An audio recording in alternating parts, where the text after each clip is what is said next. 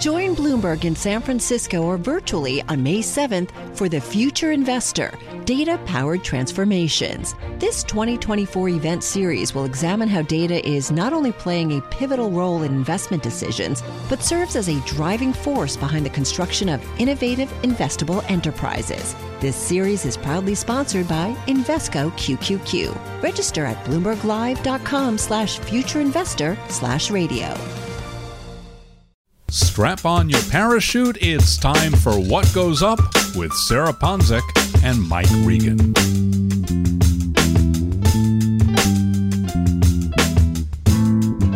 Hello, and welcome to What Goes Up, a Bloomberg Weekly Markets podcast. I'm Sarah Ponczek, a reporter on the cross-asset team.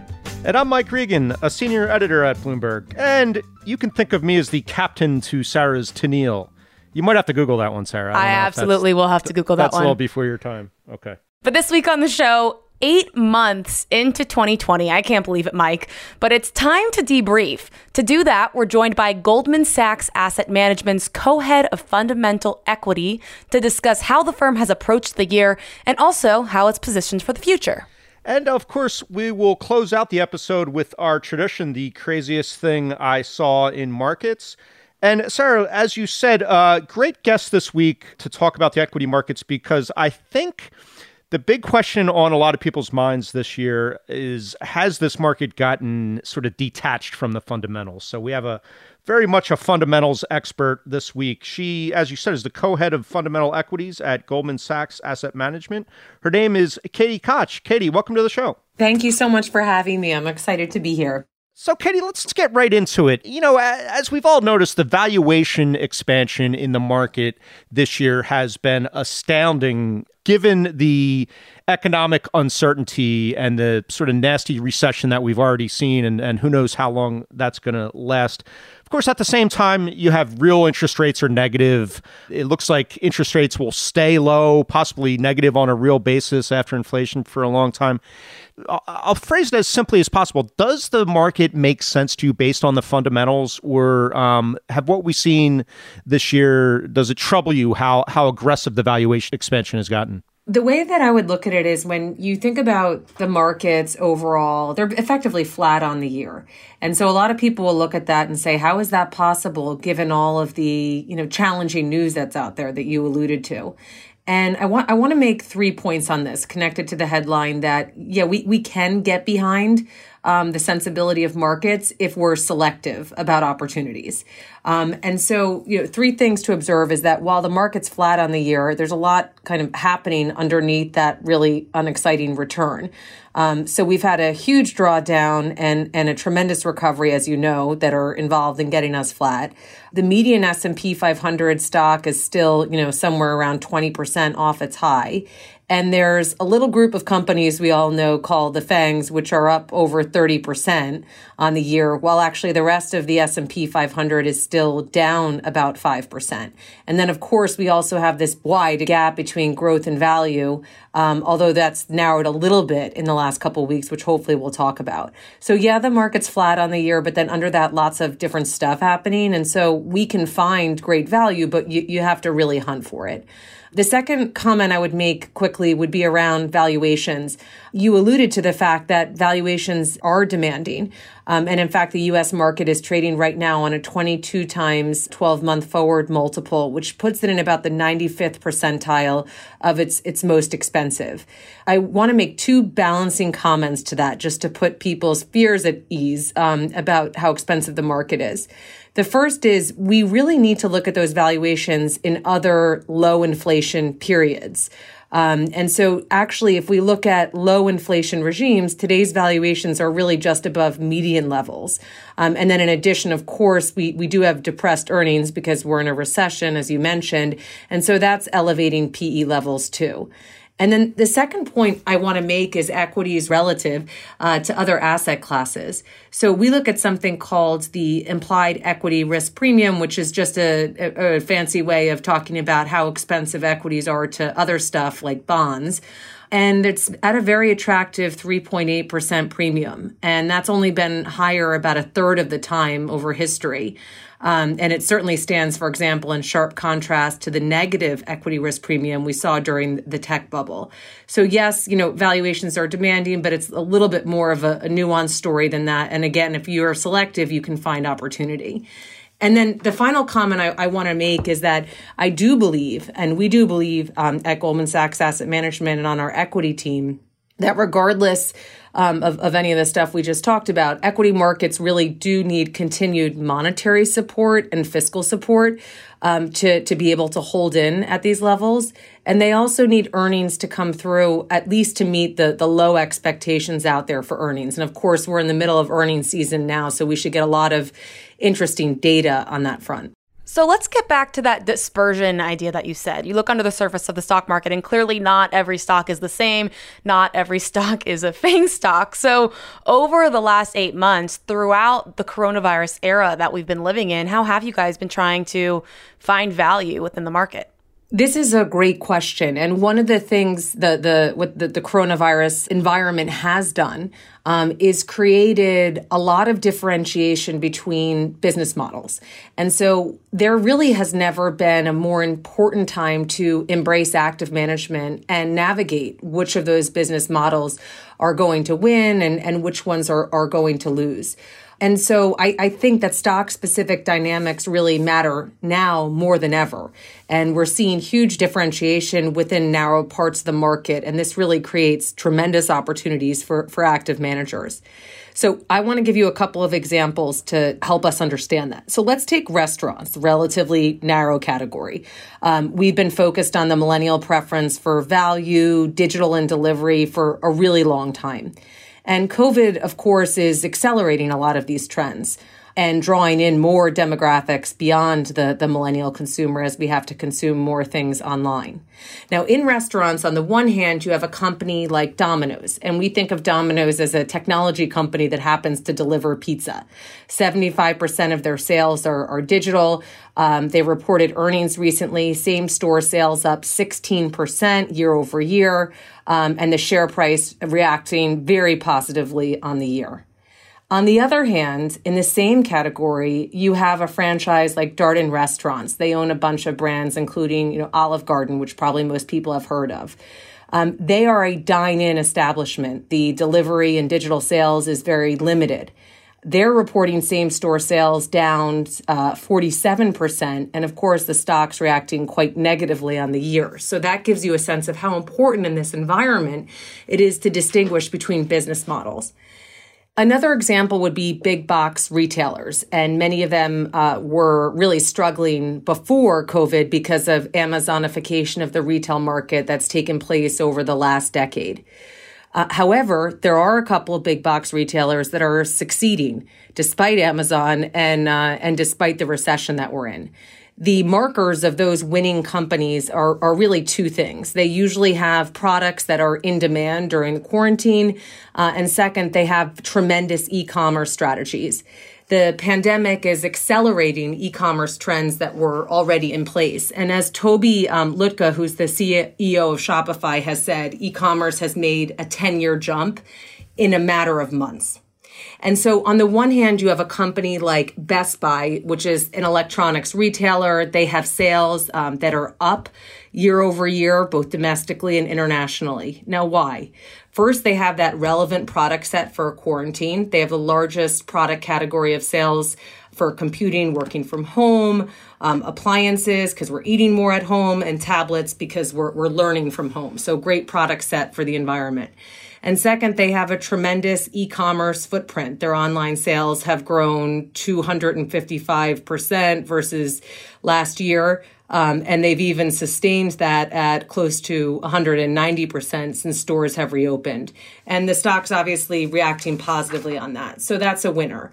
And then on the other hand, we have a plethora of undifferentiated mall-based retailers. Sales are down more than 50% in most cases.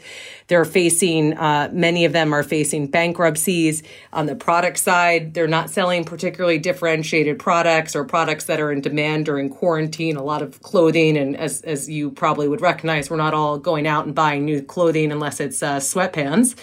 And then on the e-commerce footprint side, really, they've done too little, too late. So those give you some examples of how there is a lot of bifurcation in the market between winning and losing business models. This recession is really different from any other recession we've seen. But if you're selective and you can get behind the right business models at the right valuations, there really should be tremendous opportunities here for active managers.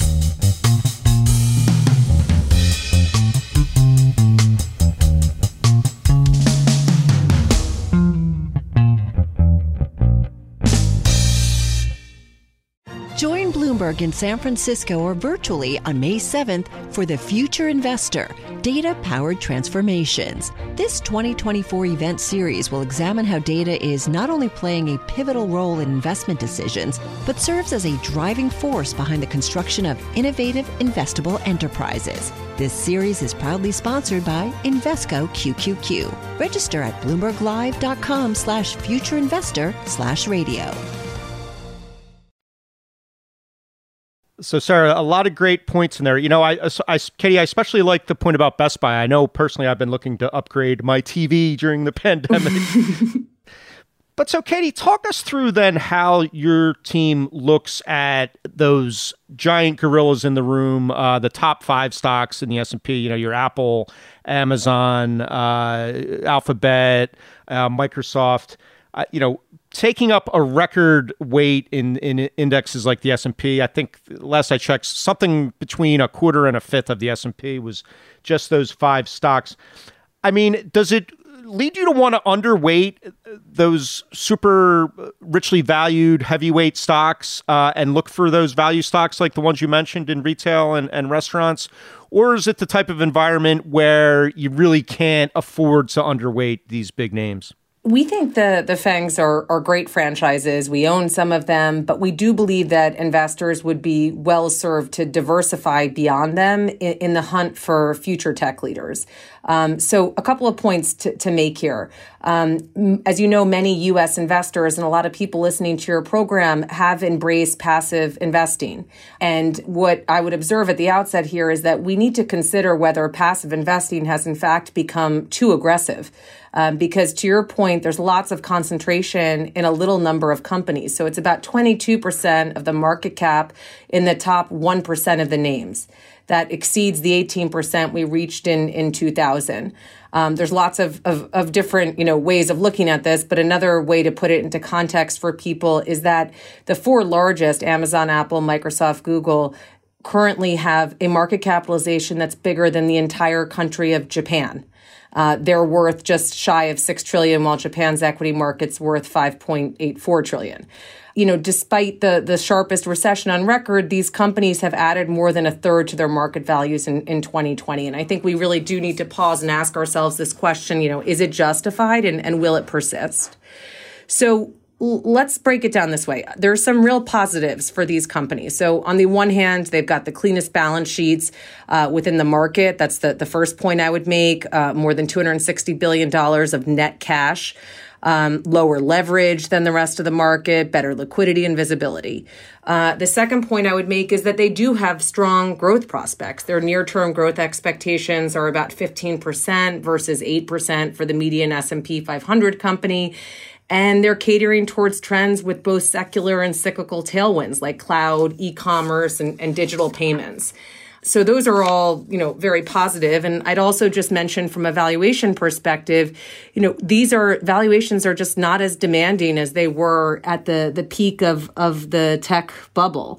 And these stocks are driven not just by long-term growth expectations, which we saw a lot more of in 2000, but actually by strong realized profitability, again, lower leverage and all these other markers of quality. I'd also say, something we should give them credit for is that they've shown offensive as well as defensive characteristics. They were leaders in the market correction and also the rebound, which, generally warrants higher valuations. So those are all some reasons to feel good about the FANGs. However, as I stated at the outset, I do think we need to consider the possibility of that we need to diversify beyond them and that passive has become too aggressive.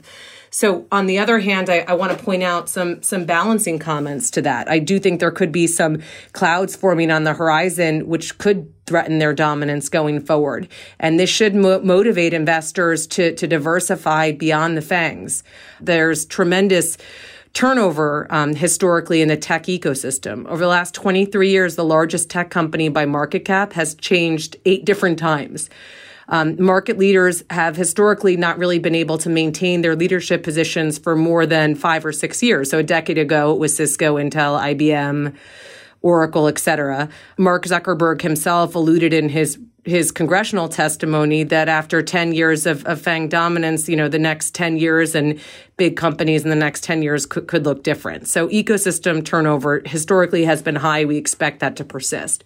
The second point I'd make is, these companies, and this doesn't get talked about a lot, but they are catering to somewhat saturated markets. So if you take Apple, it's a fully penetrated market for high-end smartphones, leaving growth more dependent on replacements and services that are attached to the phones. But it's hard to move the multiple on that. In the case of Amazon, AWS, which was a real driver for that business, their cloud business obviously has real competition from Microsoft and Google, so growth is going to naturally be slower. And then the companies involved with online advertising, that's now 50% of global advertising. So one would expect growth to decelerate over time. So the third comment would be that there is potential for increased regulation, and we're obviously seeing that play out right now. Uncertainty over government regulatory actions is generally not good for corporate decision making. We saw that with Microsoft in the 2000s when it faced various antitrust investigations. And it makes doing M&A, which has historically been a driver of growth for these companies, more difficult. So that regulatory overhang, we do think could persist. So taking all of those comments together, some reasons to feel positive about the FANG, some balancing comments that, give us pause. I think that the headline is that passive has become too aggressive, and we really need to invest and look for opportunities in tech beyond the FANGs. And I'll highlight 2 areas that we're looking at. The first would be in companies outside the U.S. We particularly like local tech leaders in emerging markets. So EM consumers are getting access to fast, ubiquitous internet for the first time in history. They're also now able to access the internet via their mobile phones. And this is giving rise to something we call the splinternet effect. So this is local companies applying proven business models from the U.S. in new high growth markets. So examples of these local tech titans would be Mercado Libre, which is the Amazon of Latin America, where online penetration is only 5%. Versus 15 to 20 in most developed markets, or C, which is the Amazon of Southeast Asia.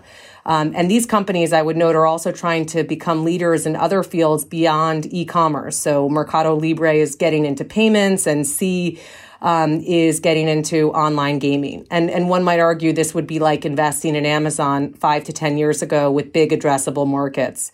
And then the second place would be going further down the market cap spectrum, looking at small and mid cap companies versus the mega cap. So we like innovative and differentiated pure play small cap companies that are developing highly differentiated and superior technology to service new markets.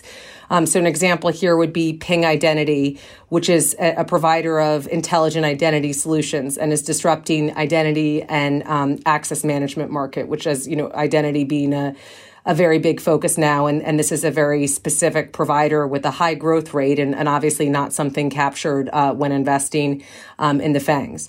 And so in summary, while I think the FANGs are fine franchises to own, again, some reasons to be positive, but certainly some reasons to be concerned. What investors need to do is think about allocating some capital away from those dominant franchises in search of, new emerging tech leaders, which we can find both outside the U.S. and within the U.S. down the market cap.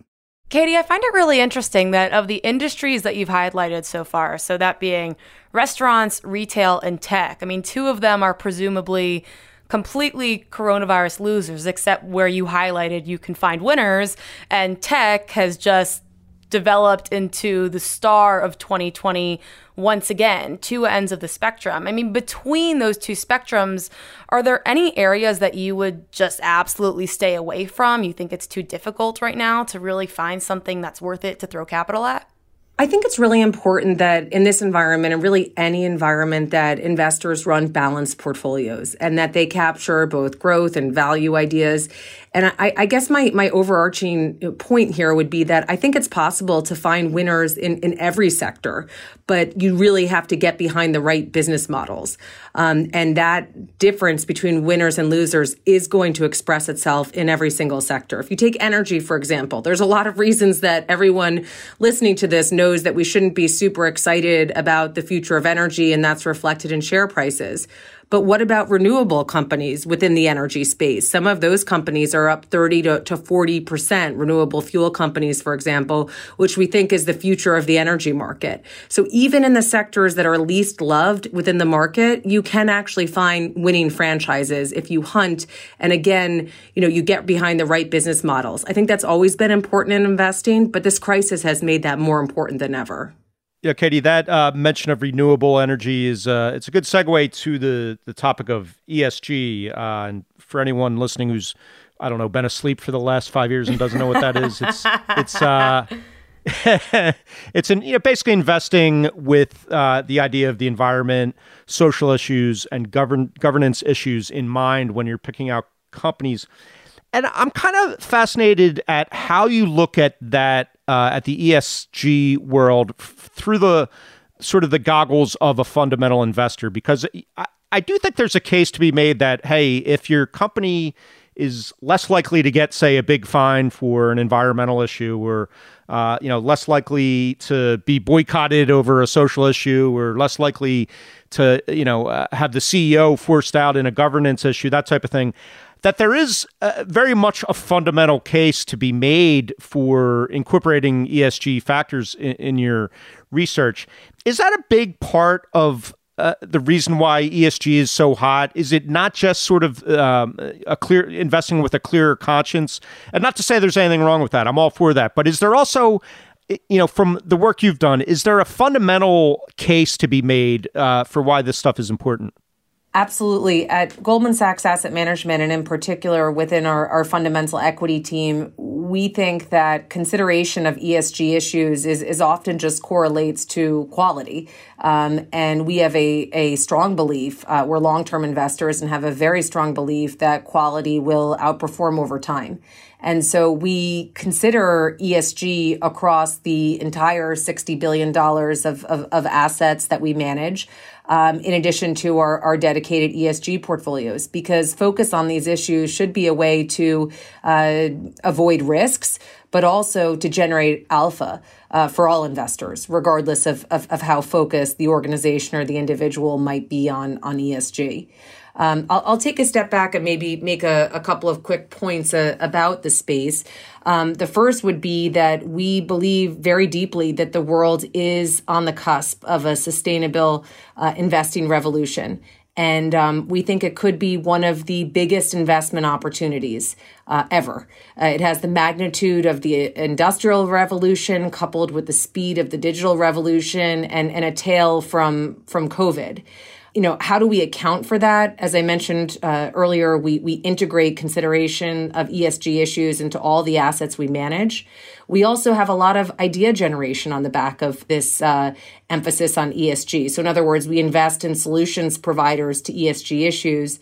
And then, of course, we think about this a lot when we're engaging companies. So just from an environmental perspective, we think that's going to continue to grow in importance and in emphasis. A winner on this front, by the way, is Europe. So, there's a lot of bad news over time around Europe. But this is actually a place where Europe can really excel and own and succeed. The EU estimates the additional yearly investment required to achieve the EU Green Deal targets, which are mostly environmental focus, is somewhere between 175 and 300 billion euros for the next couple of decades. And this will be met with a mix of both public and private capital, so giving rise to a lot of interesting opportunities at the company level.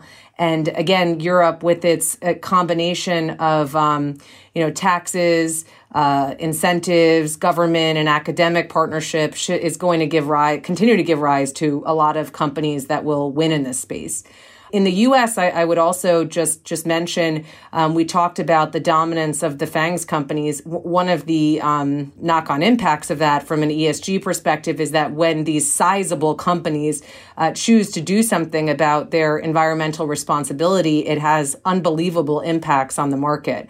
So Amazon recently announced that they're going to target 100% renewable power for their operations by 2025. They've actually moved that goal forward. They're currently at 42%. They believe that they'll be carbon neutral by 2040, including using for transportation a lot of electric vehicles. They've already ordered 100,000 units of electric vehicles. And so, these types of announcements can have, given the scale of these companies, will have an incredible impact. And so that gives you some sense of just the scale of the opportunity and the environmental part. Successful companies will integrate the way that they think about environmental sustainability. And then there's also this investment opportunity for us to invest in companies that are going to be the solutions providers in this space. I will actually give a quick example here on a sustainable environmental company called Ball Corp, which, may not be known by everybody. It is an aluminum can manufacturer, relegated to the boring value bucket for most of the last 10 years. It was ex-growth because most products that they made were soft drinks and then domestic beers, which were both effectively rejected by millennials. But they've seized on consumer disgust with the plastic in landfills and oceans, and they've been lobbying more companies to make what we call the can king again. Now, virgin aluminum is actually quite expensive to make, but aluminum can be recycled forever with no loss of properties, and it's pretty cheap to recycle. So there's a 65% recycling rate of aluminum in the U.S. We actually recycle 100,000 cans a minute. And it's actually even higher in other countries. It has a 95% lower energy consumption when recycling aluminum versus making new aluminum. And just for comparison purposes, the recycling rate of plastic is in the low single digits. And now, because of people's focus on moving away from plastic, which is less sustainable, to aluminum, which is more sustainable, volumes are now growing again at 5% per year. And as a result, the share price has really moved upwards quite aggressively. And so that's an example of a solutions provider to this environmental issue.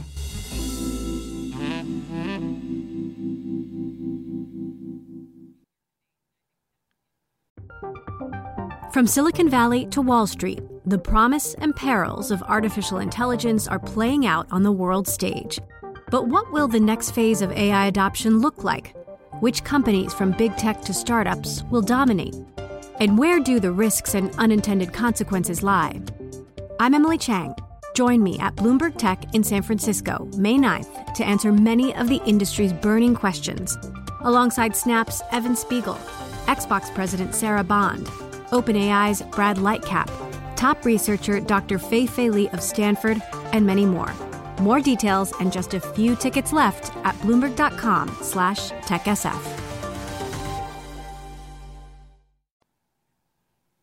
Great points all around, Katie. You hear a lot about that culture at Costco, and I think, people that work there really treat it as a career, not sort of a McJob that you hop from and have a lot of turnover.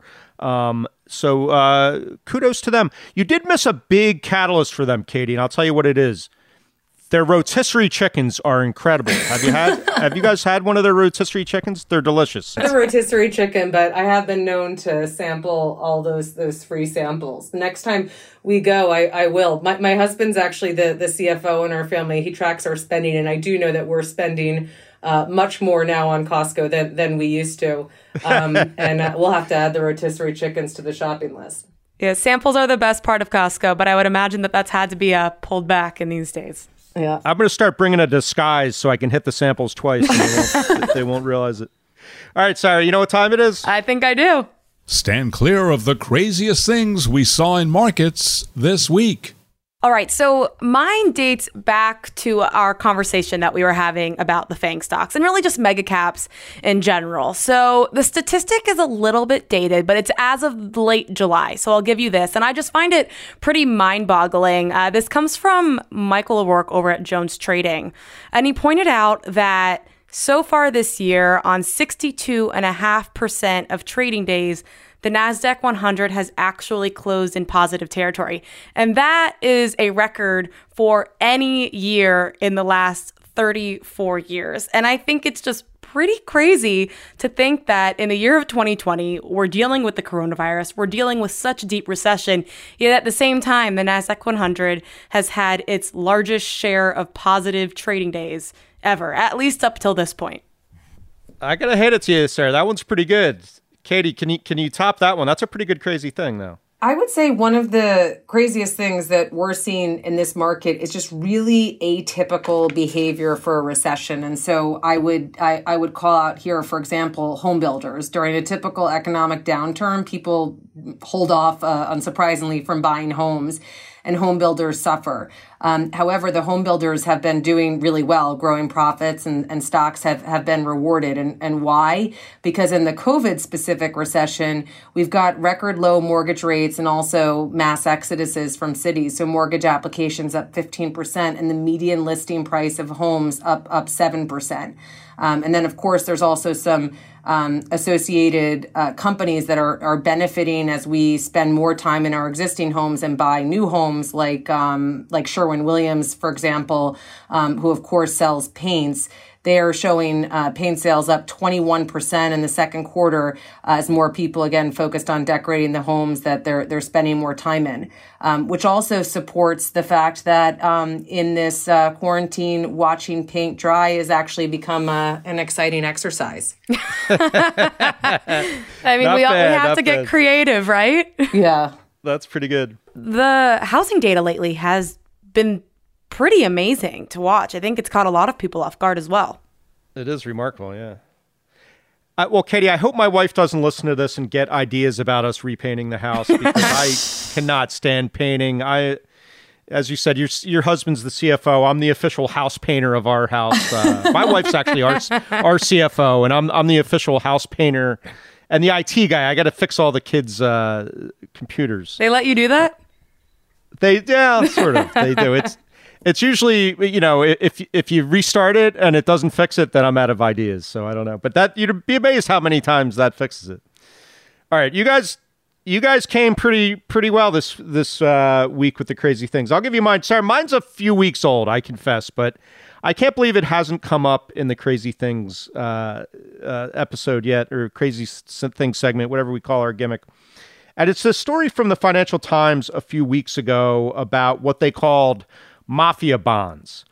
And as their leader of their story says, international investors bought bonds backed by the crime proceeds of Italy's most powerful mafia, according to financial and legal documents. So basically, the mafia in Italy had set up a bunch of sort of fake front companies and then issued bonds, not on the public markets, but in private markets, basically backed by these fake front companies, to the tune of 1 billion euros worth of these bonds. Amazing story from the FT. I will say they left out, there's one big important thing they left out. They didn't say what the yield was. If I'm going to buy some mafia bonds, I want a nice spread. You better get a nice yield. I want a nice yield. I want a nice spread. They did say that investors in the bonds included pension funds, hedge funds, and family offices, quote, all looking for exotic ways of earning high returns at a time of record low interest rates. So that is certainly one exotic way. I don't know, Katie, if I don't know how mafia bonds fare in the ESG world. Yeah, I imagine that wouldn't fit your ESG bill, right? I don't think it fit the ESG bill. And if people are looking for better returns, I would encourage them to first look at equity markets. We've got a lot of returns and on offer from some very responsible companies, and some of them trading at attractive valuations. That's right. It's all about risk-adjusted returns. Your risk with these bonds is quite unique, I think. Yeah, from now on, when people say or talk about the TINA trade and say there is no alternative because interest rates are so low, Mike's going to go ahead and just point them to mafia bonds. Mafia bonds. I'm in New Jersey here, so there might be a different class of investors interested in these than your typical. Okay, a couple weeks old, but that one was worth it. I had Listerine perpetual bonds the other week. Mafia bonds beat that. All right. Well, I think we all came prepared this week. Housing, mafia bonds, and then also just the NASDAQ continues to make its way onto the list. So with that said, Katie Koch, thank you so much for coming on the show this week. It was really fun. Thanks so much to both of you for having me.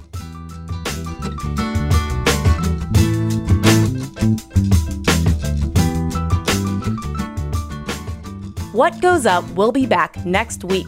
Until then, you can find us on the Bloomberg Terminal, website, and app, or wherever you get your podcasts. We'd love it if you took the time to rate and review the show on Apple Podcasts so more listeners can find us. And you can find us on Twitter.